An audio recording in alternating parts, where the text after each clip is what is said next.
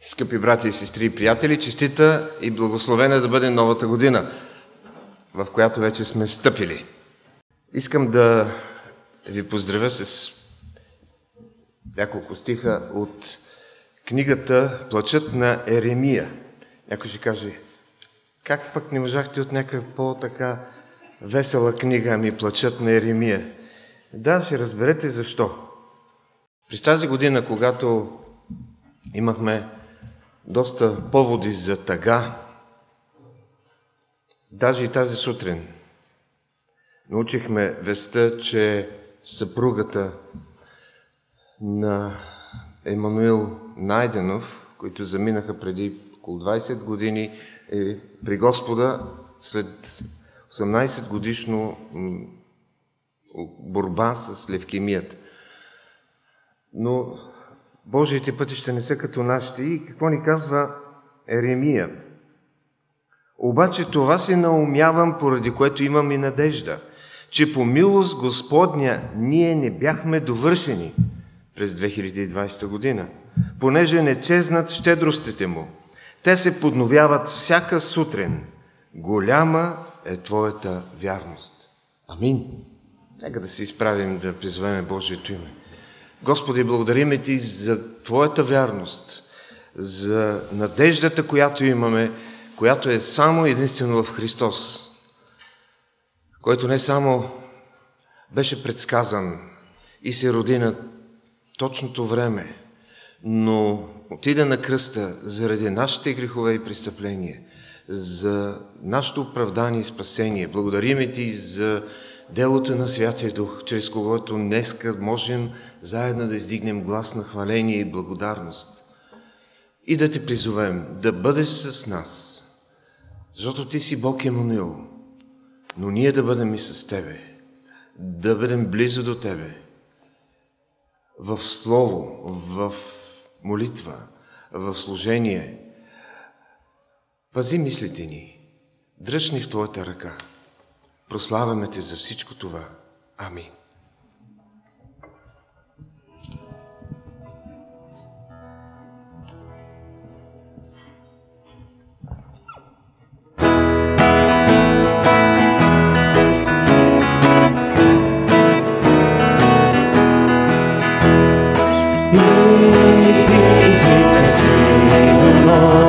Всички да чуят тази вест, иди, извикай силно, Христос роди се днес.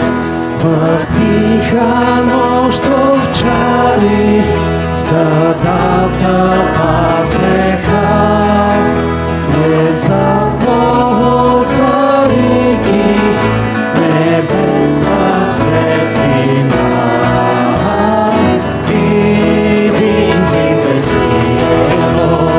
Всички да чуят тази вест, иди, извикай силно, Христос роди се днес. О, радост на земята, Отец ни подари, чудесен дар небесен, от грях да ни спаси. Иди, извикай силно, всички да чуят тази вест, иди, извикай силно, Христос роди се днес. В ясли сред обора Спасителя глаше, за теб имен роди се на този славен ден.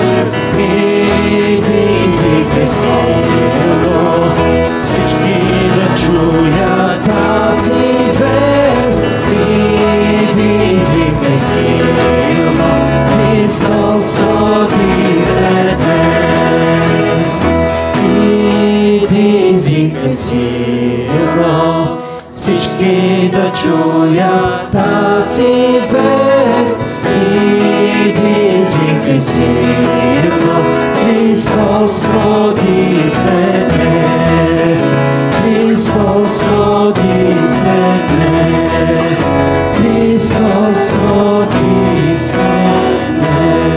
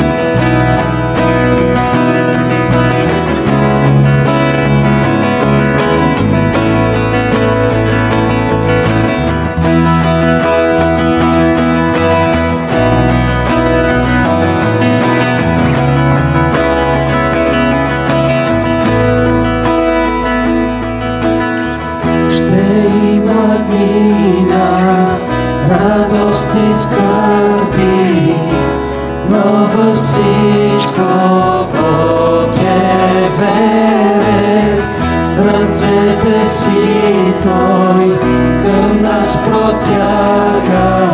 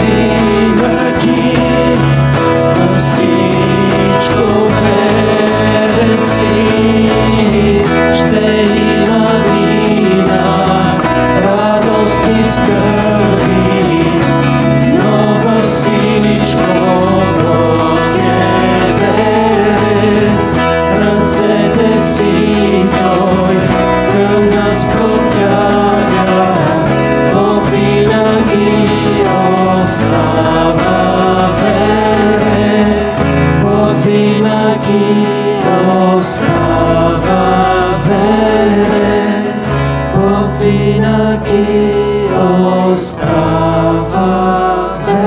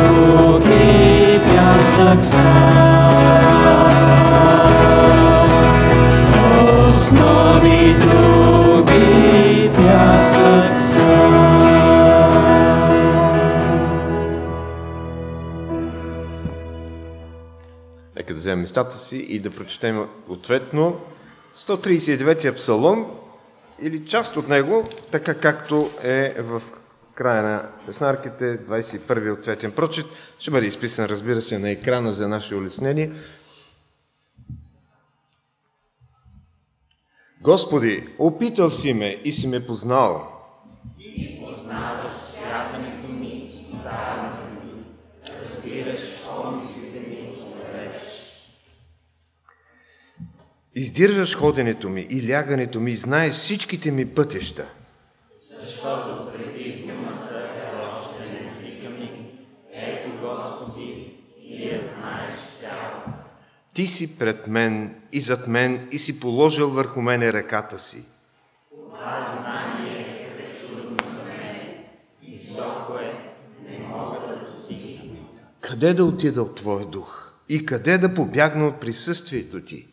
Ако възляза на небето, Ти си там. Ако си постеля в преизподнята, и ако взема крилата на зората и се заселя в най-далечните краища на морето, Там ще ме води ръката ти и твоята десница ще ме държи. ако кажа, поне тъмнината да ме покрие и светлината около мене да бъде нощ.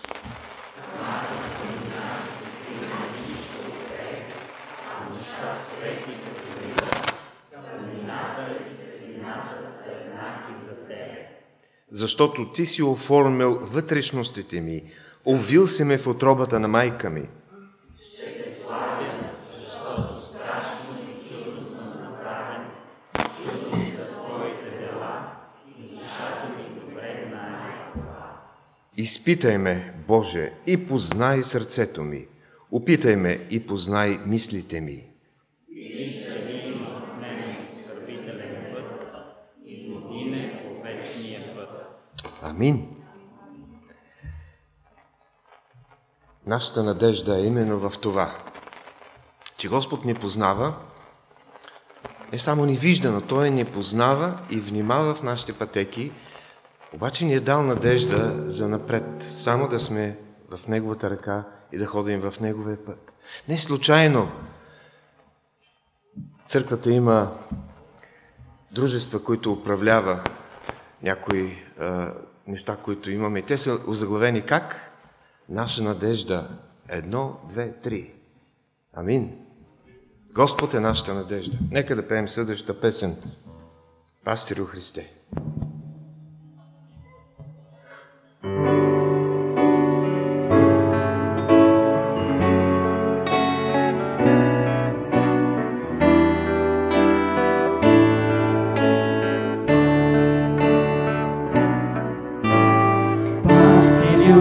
Христе, на моята душа, където искаш ти, ще те следвам.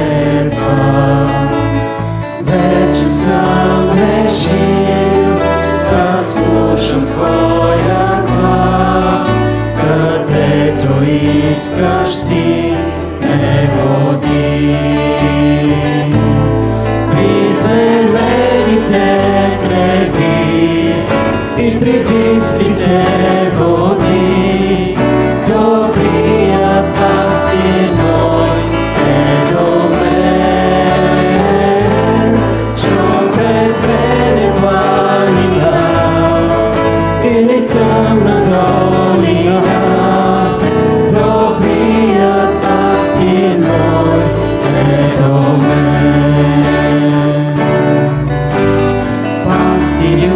Христе, на моята душа, където искаш ти, ще те следвам. Вече съм решил да слушам Твоя глас, където искаш ти, ме води.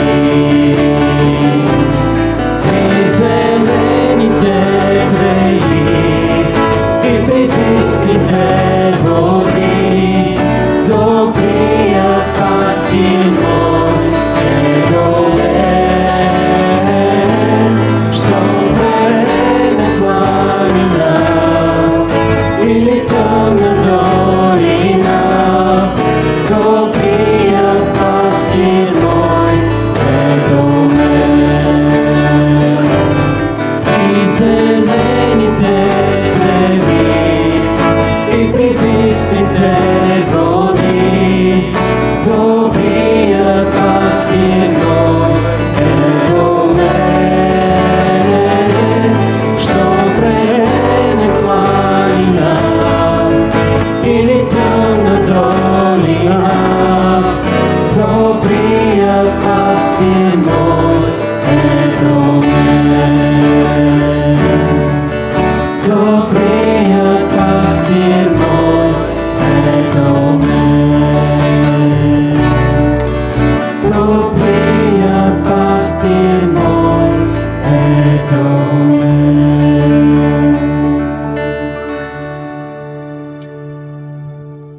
Амин. Благодарим и на хвалението, което ни водеше тази сутрин и сега ще се изправим да чуем един стих от Битие 16 глава, книгата Битие, глава 16, това е 13 стих.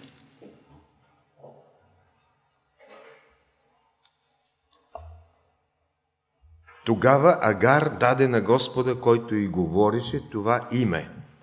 Ти си Бог, който вижда. Защото каза, нали аз видях тук онзи, който ме вижда. Господи, благодарим и Ти за това, че се явяваш пред нас в своето многообразие и всеобхватност, която е трудно да променим чрез различни имена. И едно от тях е Бог, който вижда. И Ти благодарим за това, че ни напомняш чрез страниците на Твоето Слово, че Ти си този, който не си забравил творението, но се грижи за него. И още от началото, когато ние се отклонихме, Ти изпрати обещаният Спасител. Благодарим Ти за цялото Твое Слово, което имаме за нас. То е толкова ценно и ни дава достатъчно голяма светлина за нас самите, за пътя на спасението, за миналото и за бъдещето, за всичко. Благодарим Ти за това, че Ти си инициаторът на всяко добро дело, на всяка творческа инициатива и на всяко спасително дело. Благодарим Ти за това, че Святия Дух можем да участваме в събранието с Духа, който си изпратил да обитава в нас и да участваме в поклонението на светиите. Благодарим Ти за това, че разбираме не само пътя на спасението, но и разбираме онова, към което ни призоваваш да изпълним като хора, които сме приели истината, да следваме правдата и да бъдем светлина и сол на хора, които още не Те познават. Благодарим Ти за новото начало и за новите надежди, които имаме от тази година. И когато чуваме за трусове, когато чуваме за по-голямо разпространение на вируса в отделни страни, ние не можем да не Ти благодариме за това, че Ти ни пазиш и ни даваш относително добро състояние и знаем, че не заслужаваме, но не разбираме Твоята милост. Господи, затова нашето хваление е толкова благодарствено тази сутрин. Не заради заслуги, но заради Твоята милост и благодат. За това, че на кръста Ти изработи това спасение и сега си ни го подарил и няма да спреме да Те прославяме за него. Благодарим Ти и за грижите, които си имал към тези, които през изминалата седмица са се възстановили и са се почувствали много по-добре. И за нашата сестра, която сестрата на Бойка, на Борка, молим Те да продължиш да я възстановяваш, за хората, които излезаха вече от карантина. Да, тъгата не е по-малка за хора, които са преминали във вечността, но с вяра и все пак надежда, че заедно ще се срещнем един ден всички да продължим това хваление. Господи, молим Те за нужди, които все още имаме в плът, нужди от изцеление, нужди от възстановяване, нужди от, може би, нова работа, нужди за децата, които някои ще започнат училище през новата седмица, да ги пазиш. Молим Те за останалите, които ще учат от вкъщи. Молим Те за образователната система на тази страна. Молим Те за медицинските грижи и здравната система. Молим Те за управлението. И нека, Господи, да повече и повече хора да осъзнаят нуждата от Тебе. че без Тебе нищо не можем да сторим. Въпреки напредъкът във всяко равнище на обществото, ние сме толкова слаби да се справим с неща, които не са в нашата власт. Но знаем, че Ти си на престола. Знаем, че Ти царуваш. И знаем, че надеждата ни е в Тебе. Затова се молим с надежда, с думите, които си ни научил да казваме. Отче наш, който си на небесата, да се святи името Твое, да дойде царството Твое, да бъде волята Твоя, както на небето, така и на земята. Хлябът наш насъщни, дай го нам днес и прости ни дълговете наши, както и ние прощаваме на нашите длъжници. И не ни въвеждай в изкушение, но избави нас от лукави, защото е Твое царство и силата и славата вовеки. Амин.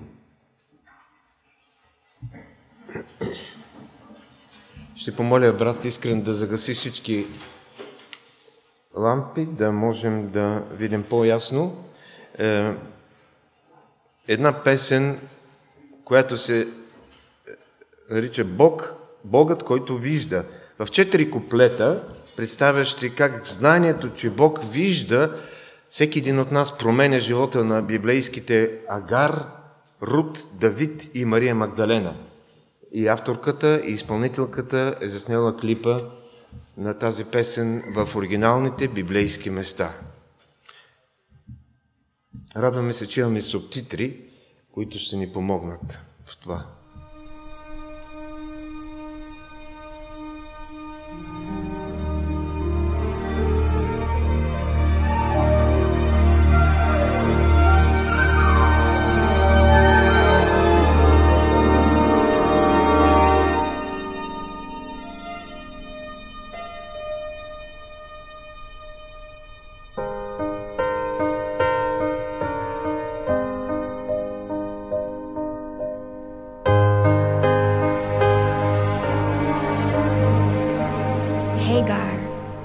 Was a single mother.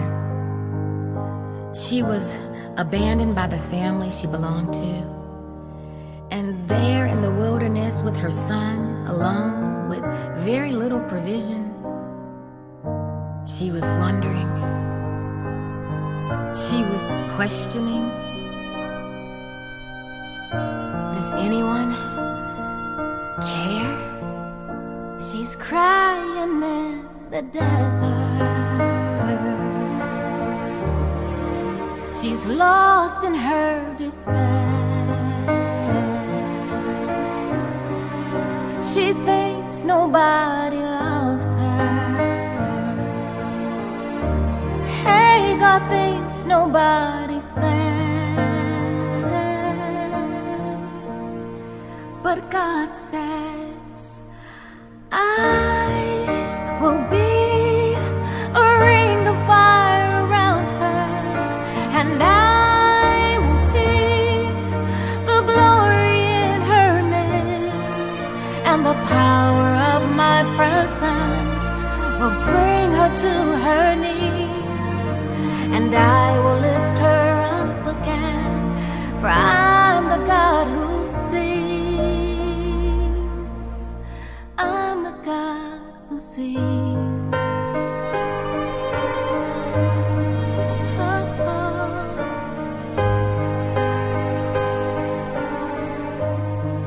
Then he speaks in gentle whispers,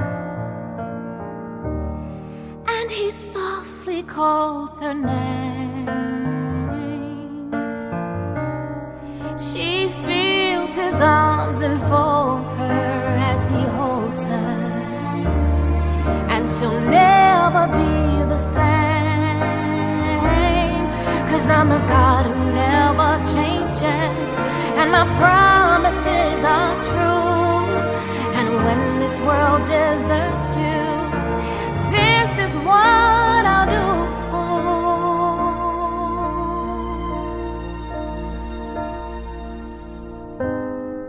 And then there is another woman named Ruth. She was from the land of Moab, and she was met with grief and heartache. She was a widow, and she lived with her mother-in-law, who was also a widow. And now it was time to move on. But Ruth had never been to Bethlehem. She had never tasted of the house of bread. But now she had heard an inner invitation to come and taste and see. And so she vowed herself to her mother-in-law and said, "Where you go, I will go. Where you lie, I will lie. Where you die, I will die." And she begins a journey to the promised land. She's traveling through the desert, and she's leaving her despair. She's hoping for a future, praying God will lead her there.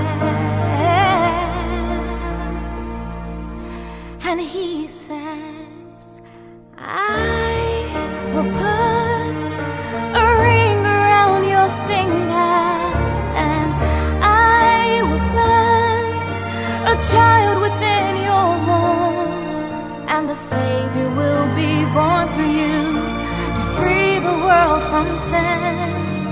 And he'll make all things new for you and love you back to life again, again." And then from Ruth, who gave birth to a son, Obed, who gave birth to a son, Jesse, who gave birth to a son named David. Now this same once shepherd boy, mighty warrior, anointed king, is alone, terrified in the darkness. He's hiding in the desert. He's battling despair. David thinks his life is over, it's over. And God, he doesn't care. But God says, "I will be the rock of your salvation. I'll hold you up by the strength of my right hand, and the power of my spirit will free you from all fear. In the hour of your deepest need, you'll find that I am near. I am here, 'cause I will be a ring of fire around you, and I will be the glory in your midst, and the power of my presence will bring you to your knees, and I will lift you up again, for I'm the God who sees."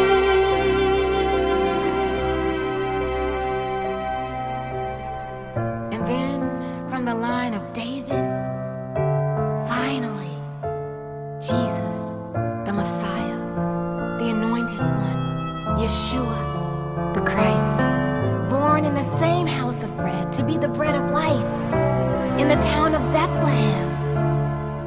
And he would grow, and he would be called the Son of God. He would be called Emmanuel, God with us. And he would heal, and he would reveal.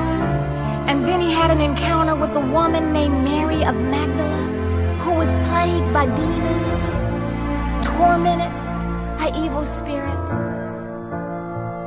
And Jesus set her free. And Mary followed him. She listened at his feet. She served him, and she loved him. Oh, how she loved him. But then she watched as they nailed him to the cross, and as they placed his body in the tomb.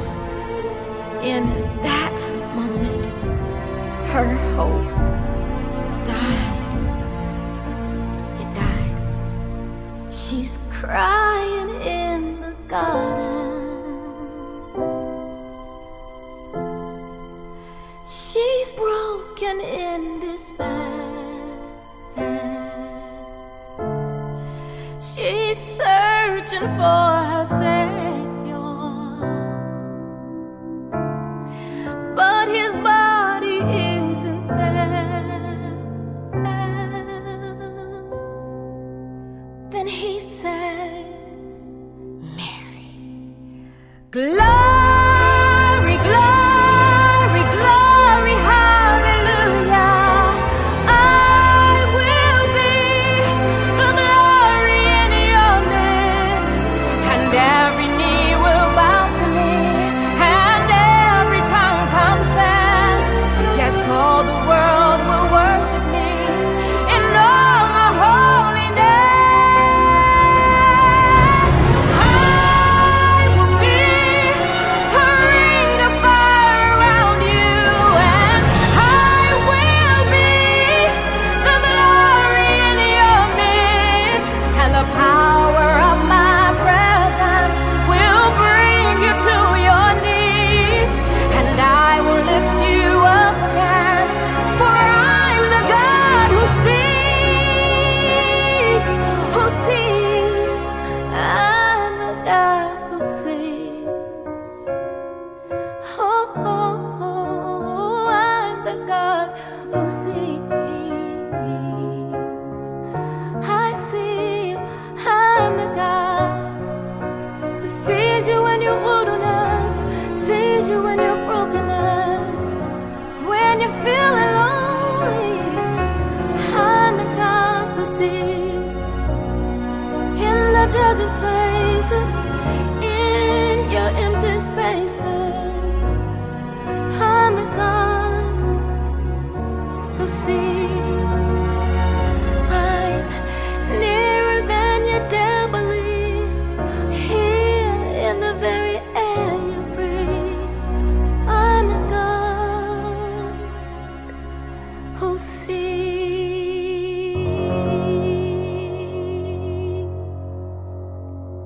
you.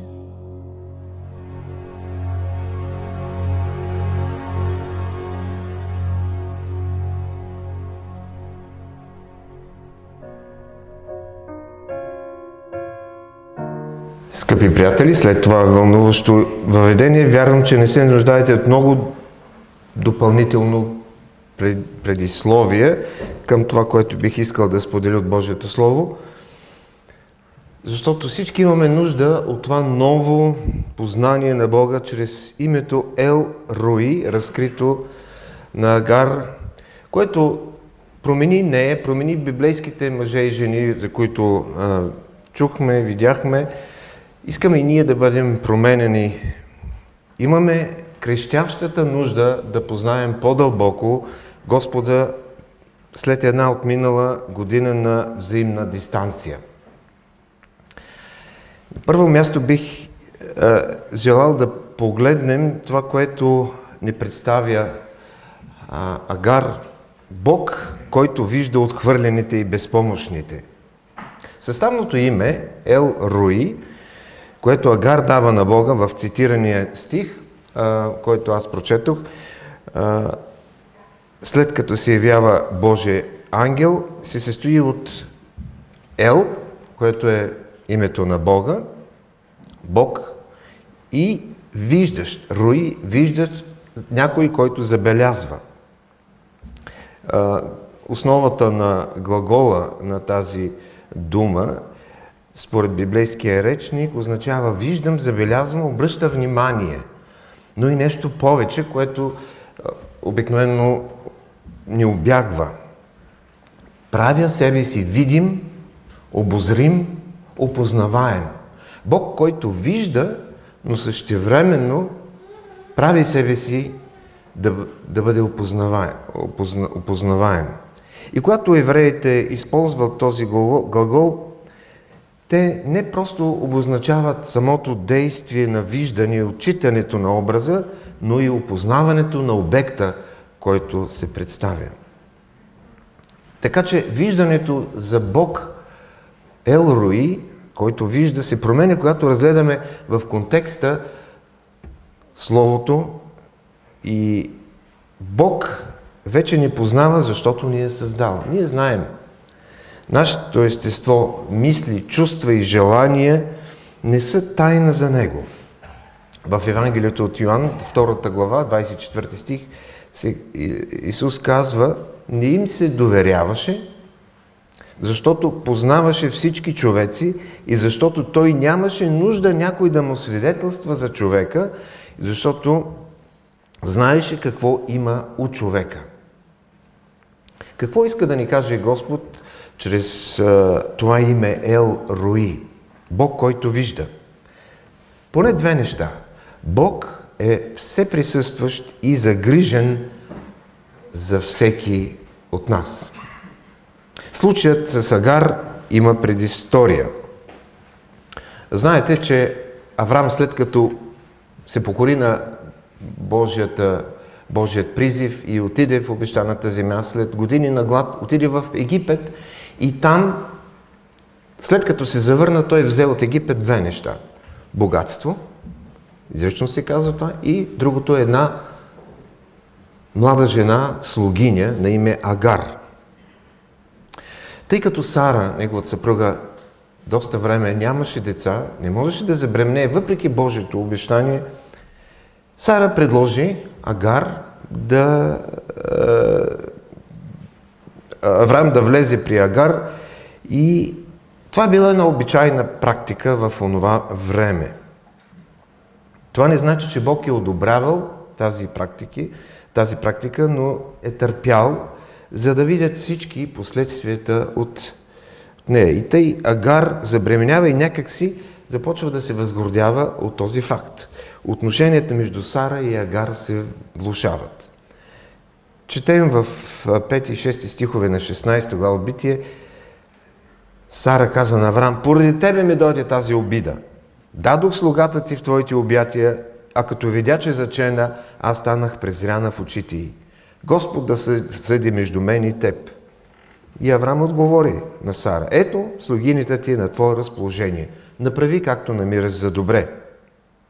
И така Сара се отнасяше зле с нея, така че Агар избяга от нея. Агар е тормозена от своята господарка, защото в нея се подбужда някаква гордост и не се покорява. В съвременното разбиране за робство, което имаме, знаем, че робството не е нещо справедливо и добро. Но в онова историческо време имал друг иерархичен строй.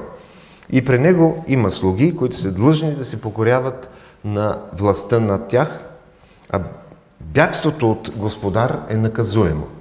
В нашия текст не се казва дали Агар е преследвана в пустинята, защото бяга от своята господарка, но нейното бягство би било да заслужава смърт. Какво прави Бог обаче? Остава ли слугинята да загине? Съвсем не, както знаем, изпраща ангел при нея. Може би Бог проявява милост към Агар, защото все пак детето, което е в нея, е син на Авраам. И ето какво се казва в 9 и 10 стихове. Върни се при господарката, казва ангелът, и се покорявай. Ще умножа и преумножа твоето потомство до толкова, че да не може да се изброи поради своето множество. Ето ти си бременна, ще родиш син и ще го наречеш с името Исмаил, защото Господ те чува в скръбта ти. Господ чува и вижда скръбта на една безпомощна бременна жена, която се е изгубила в пустинята. Бог не гледа на Агар като на слугиня, на чужденка или на престъпник, заслужил наказание, или, както Сара би си помислила, инструмент за постигане на цели. Бог е загрижен за майката и за детето. Бог вижда всеки един от нас по различен начин. Той е загрижен за всеки от нас. Той е милостив и Той ни обича и активно участва в историята на всеки един от нас. Историята на спасение на всеки един от нас. Тогава Агар даде на Господа, който говореше това име: Ти си Бог, който вижда. Това е нещо ново, което не е било оценявано преди това. Египтяните са имали много примитивна представа за Бога и Агар е била удивена от този факт, че Бог я вижда. Може би днес нашата представа за Бога е по-висша, така да кажем, от древните египтяни и дори от древните евреи. Но нека не избързваме. Може би и ние не успяваме да разберем Бог точно толкова, колкото и Агар. С нашите ограничени човешки представи е трудно да опознавам един неограничен Бог. Та нали темата, която ще ни занимава през цялата вечност, един ден ще бъде да познаваме Господа повече и повече. И няма да ни стигне вечността. Бог е присъстващ, всеприсъстващ и загрижен. Бог, който не отхвърля безпомощните. Бог ни позволява също така обаче да го опознаваме. Глаголът е в несъвършен вид и подсказва, че ние, докато сме на земята, няма да ни стигне времето, възможността, усилията да опознаем пълнота Бог на земята. И все пак Той е по-високо от нас във всяко отношение и въпреки това ни позволява колкото ни е възможно като хора да го виждаме и да го опознаваме.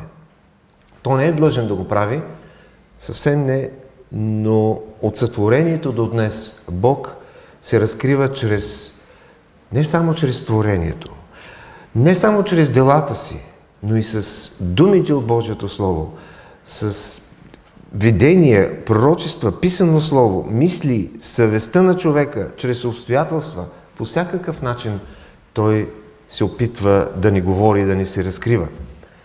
Бог намери начин Моисей да го види по един тайнствен начин, без да му навреди. В Битие 33 глава четеме за това. Бог казва: не можеш да ме видиш и да останеш жив. Но той намери начин да го скрие в цепнатината на една скала и той мина и само сянката успя да забележи. Той намира начин как да се приближи до всеки един от нас, да можем да го познаеме. И най-великото проявление на Божието познание и Божията милост и любов в Исус Христос. И ако Моисей не можеше да погледне Божието лице и да остане жив, то когато Исус дойде на земята, Той позволи на един човек като Юда да го предаде с целувка. Каква близост Той постигна за човекът. И да толкова близко непосредствено до нас, че да можем да се докоснем до Него и да не бъдем повредени. Той е загрижен за нас. Той чува нашите молитви и нашите вопли. Чува и нашите благодарности. Апостол Павел в Филипяни 4:5 казва: Господ е близо. Не само факта, че Той ще дойде скоро, че наближава да дойде пак отново, но Той е близо и сега, и днес. Бог ме вижда в моментите, в които аз желая да бъда видян. Бог ме вижда и тогава, когато се опитвам да се скрия, защото не искам да ме вижда по някаква причина. Но ние не се даваме сметка колко често искаме Бог да ни забележи, Бог да ни види, и това е подсъзнателно, особено в моментите, когато сме дали всичко от себе си, когато сме извършили според нас както трябва, някакво добро дело, някакво добро служение. И тъй като светът не ни забелязва, ние иска ни се Господ да ни забележи. Но когато сме в плен на някое прегрешение или някакъв недобър навик, много ни се иска да останем скрити от Бога, но няма как. и в нашето ответно четиво от Псалом 139, ние вече го отразихме това. Няма къде да се скрие. И в една песен от детския раздел на нашата песнарка се пее така: Бог ме вижда всеки час, знае Той, що правя аз, къде аз ходя и стоя, що работя, къде седя, викам ли или мълча, или смея се скърбя, слуша Той всеки глас, знае и що мисля аз. Съмнявам се, че децата, които са тук, знаят тази песен, но ние знаеме и е добре да си припомняме. И въпреки това, ние се вдъхновяваме от факта, че Ел Руи, Бог, който вижда, го е грижа за нас, позволява ни да го познаваме дори във време на отхвърляне и време на проблеми. И ето един втори план на познаването на Бога като Ел Руи. Осъзнаването на Бога като Ел Руи довежда човека до спасителна вяра. Господ Исус видя Натанаил под смокинята в Евангелието Йоан, 1 глава, 45 до 50 стихове, се говори за тази случка. Вече призованият апостол Филип разказва за мисията за Исус на своя приятел Натанаил и когато съмняващият се Натанаил поиска да се увери лично от този факт, Исус му дава да се разбере, че го познава. И дори познава неговия характер и качества. Истински израелтянин, в който няма лукавство. И това беше достатъчно за Натанаил да изрази своята изповед на вяра много преди това да стори Петър. И той каза: Учителю, ти си Божий син, ти си Израилев цар. Натанаил разбра, че предознанието и провидението са присъщи само единствено на истинния, единствен и жив Господ. И тогава Исус му отговори: понеже ти казах, видяхте под смокинята, за това ли вярваш? Повече от това ще видиш. И наистина знаем, че Натанаил, като Христов ученик, един от 12-те, видя достатъчно от Христовите дела, за да изпълни по-късно мисията на призован от него апостол. Така че, скъпи приятели, брати и сестри, първо Господ ни вижда, за да можем и ние да го видим и да го опознаваме все повече и повече в пълнота. И когато Той ни се разкрие и ние изразим вярата си с изповед, тогава се очаква всеки един от нас да бъдем Негови свидетели и ученици. Такива ли сме? Както разбираме, това е един от забележителните случаи на разкриване. Разкриване, което Господ дава, което го довежда до спасителна вяра и изповед на вяра. Но има и друг не по-малко забележителен случай и това е на самарянката. Жената при Якововия кладец. За това си говори в 4 глава на Евангелието от Йоан. Разговорът, който Исус проведе с нея, беше много целенасочен и изненадващ за нея. И когато тя бе предизвикана да излезе от ограниченията на религиозната традиция и да се срещне лично с този, който вижда всичко в нейния объркан живот, тогава тя осъзнава нуждата от различна вяра. Не религия, а вяра, символизирана от живата вода, която Той й предлага. И ако до този момент тя малко или много е оставала прикрита от околните относно нерегламентираните връзки, които е имала, сега нейната изненада преминава от страх в очудване и удивление. Очевидно пред нея стои пророк, който й казва всичко, което е правила, което е като скенер за нея. И такива бяха думите и пред нейните съграждани, когато тя се върна. Един, който ми каза всичко, който вижда всичко. Затова и нейните съграждани приеха Исус като Спасител и Господ. Защото Исус не е само Ел Руи, но предлага да извърши коренна промяна на сърцето. Сърцето, което е разкрито, което е разобличено и предлага спасение и вечен живот. Не се ли случва това и със всеки един от нас? Исус се приближава до нас и съзнанието си за нас и със своето всевиждащо око Той ни изобличава, довежда ни до състояние да бъдем толкова уязвими, да признаем греховете си, да се покаем, приема ни, прощава ни напълно, дава радост в душата. Защото това е Неговата воля. И Святия Дух прави обиталище в нас, изпълва ни и повежда в най-вълнуващото приключение, което продължава не само на земята, но и на небето. Слава на името Му! И третият аспект от познаването на Бога като Ел Руи е привидно външните прояви на религия да станат вътрешни такива. Ел Руи, който вижда в тайно, ще ти въздаде наяве за молитвата, поста и милостинята. Толкова съм благодарен на Бога, че евангелист Матей е написал тази 6 глава от своето Евангелие по един толкова подреден и систематичен начин, както и ние бихме е написали. Първите 18 стиха разкрива точно това. В 5 глава, където са блаженствата, Исус говори за правдата, която християните трябва да притежават. А в 6-та Той говори за делата на правдата, които християните трябва да практикуват. И Той ги изброява в следния ред. Първо говори за милостинята, първите 4 стиха. След това говори за молитвата и там е и Господната молитва, за която през изминалите месеци чухме от различни наши проповедници. И накрая за поста. И трите неща, които трябва да бъдат характерни за истинския християнин, са обединени в едно и също изискване. Те да не стават публично достояние с лицемерие, а в тайно. Защо? 3 пъти се повтаря това.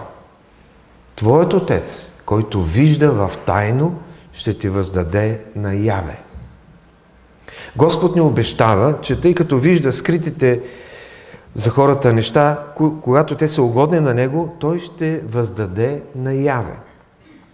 Това обещание не ни потиква всичко да вършим за Господа с цел един ден всички да разберат колко сме били велики християни. Съвсем не. Това обещание ни потиква да сме по-последователни в тайната молитва, в тайния пост, в тайната милостиня. Защото така се разраства Неговото царство. Помните една кратка притча за кваса, която една жена замеси в 3 мери. Божието царство се разраства скрито от погледите, незабележимо, тихо на пръв поглед. Молитвата, поста и дарението са привидно външни прояви на вярата, но не е така. Тези неща трябва да са само между човек и Бога, трето лице няма място в тази връзка. И колко е важно да познаваме повече Господа като Ел Руи. И за да вникнем в тази Негова характеристика, библейските автори го представят чрез изразните средства на антропоморфизма. В случая очите, защото това е човешкият орган за виждане. Мъдрецът пише: очите на Господа са както за злите и за добрите. На всяко място наблюдават злите и добрите. Притчи 15.3. А във второ летописи 16.9 един пророк казва на цар Аса: защото очите на Господа се обръщат насам-натам през целия свят, за да се показва Той мощен в помощ на онези, чието сърца са съвършенно разположени към Него. Какво ни казват тези стихове? Господ гледа не лицето ни. С тези маски няма много да види, но Той гледа сърцето ни. Той иска да се претече на помощ на сърца, разположени към Него. И Господ те вижда точно сега, докато слушаш това слово. Той вижда всеки един от нас както в този конкретен момент, така и отвъд времето. Тази мисъл може силно да ни зарадва и може и силно да ни обезпокои. В зависимост от начина ни на живот, в зависимост от поведението и устояването ни, вярата ни. Зарадваме ли се за това, че Бог е Бог, че е Ел Руи, или сме изплашени? Нашата надежда за новата година е в този, който не само ни вижда, но и предлага спасение, предлага ни познаване. Той ни открива себе си. Бидейки извън времето и пространството, той е удивителен. Този, който е извън земното време, е поставил ограничение за нашето време. Той даде началото на нашето време. Въплати се в точното време.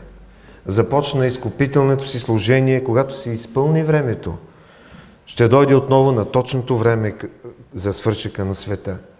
И от Словото знаем, че когато дяволът върши най-лошите неща, на което е способен, тогава Господ прави най-доброто за своите си. И още нещо научаваме. По-добре е да бъдем с Исус в долината на мрачната сянка, отколкото без Него на върха на планината. И ще завърша с края на посланието от тази песен, която чухме в началото. Аз ще бъда огнен пръстен около теб. Аз ще бъда славата сред теб и силата на моето присъствие ще те накара да се преклониш. И ще ти въздигна отново, защото аз съм Бог, който те вижда в твоята пустиня. Виждате в твоето съкрушение. Виждате, когато се чувстваш самотен. Аз съм по-близо, отколкото ти смееш да повярваш. Тук съм, за да ти помогна. Амин. Господи, молим те да ни разкриваш повече и повече от себе си. Защото много малко те познаваме. И това, което знаем, все пак ни нуди отвътре да те търсим повече и повече. Защото ти си осигурил всичките твои духовни инструменти, за да разбираме повече и да те познаваме повече. И нека това да стане факт през новата година. Амин.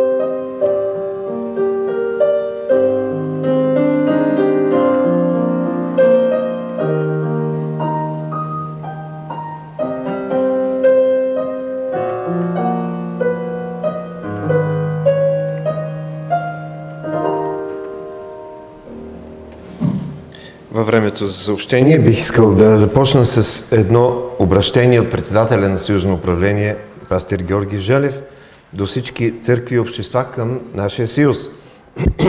Скъпи брати и сестри, честито Рождество Христово! Надявам се рожденият ден на Исус да ви е донесъл много радост и да е възпламенил ревността ви за Него.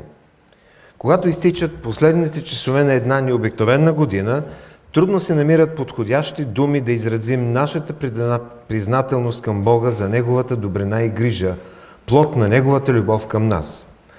Не зная и как да изкажа благодарността си и към вас за верността ви, за подкрепата ви, за молитвите ви. Искам от цялото си сърце да ви пожелая 2021 година да бъде година на кураж, че нито смърт, нито живот, нито ангели, нито власти, нито вируси или друго нещо може да ни отнеме Божията любов.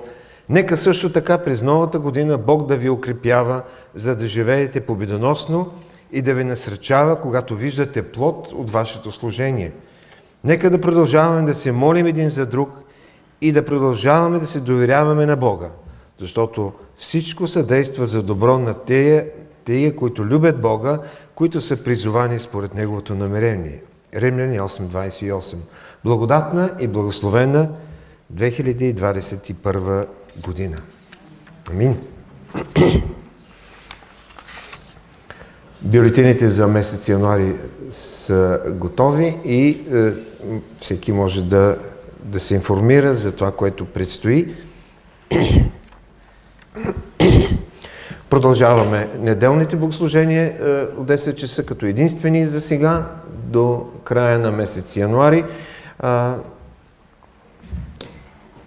Богослуженията в сряда 18 часа и в неделя 10 часа. Но през тази следваща седмица ние ще имаме молитвени инициативи, които някакси се опитваме да заместим традиционната молитвена седмица, при която всяка софийска или по-големите софийски църкви са домакини на различни теми, различни пастири представят различни нужди за молитва. Тази година това ще се състои само на 10-ти, следващата неделя от 17 часа. Пастирите на софийските църкви ще бъдат събрани на едно място и чрез онлайн излъчване ще можем да участваме както тук, събрани в 17 часа, или тези, които биха желали или се опасяват да останат в къщи, ще има онлайн излъчване и връзка, която е поставена на новия бюлетин. Така че може да влезете следващата неделя, 10 часа, от 10 януари, от 17 часа. Предлагам да се съберем от 17 часа тук. Също така в сряда нашето молитвено събрание ще бъде малко по-интензивно, малко по-дълго от обичайното. Поканили сме и пастор Димитър Количев да участва в това молитвено събрание в сряда. Вестник Зорница е на разположение, библиотеката също ще работи, кафе-книжарницата, доколкото разбираме, малко останали още календари, духовна манна, хляб за всеки ден, добри подаръци за наши приятели и тези, които още не посещават църквата. Освен това са останали още малко от ръчно плетените вълнени чорапи и терлици от сестри от Дългоделци. Сестра Пепа го направи това преди в средата на месец декември, после отиде в Младост. Имаше голям интерес и тези средства наистина са за служението в Дългоделци и в Расово. Така че след богослужението тези от вас, които имат нужда, а и с това да подпомогнат служението в Дългоделци, могат да си вземат от тези останали неща. Ако няма нещо друго, което пропускам, ще завършим с песен 412, в която ще съберем даренията. За Тебе всеки час, о Господи! За Тебе всеки час от новата година и се нуждаем от Тебе.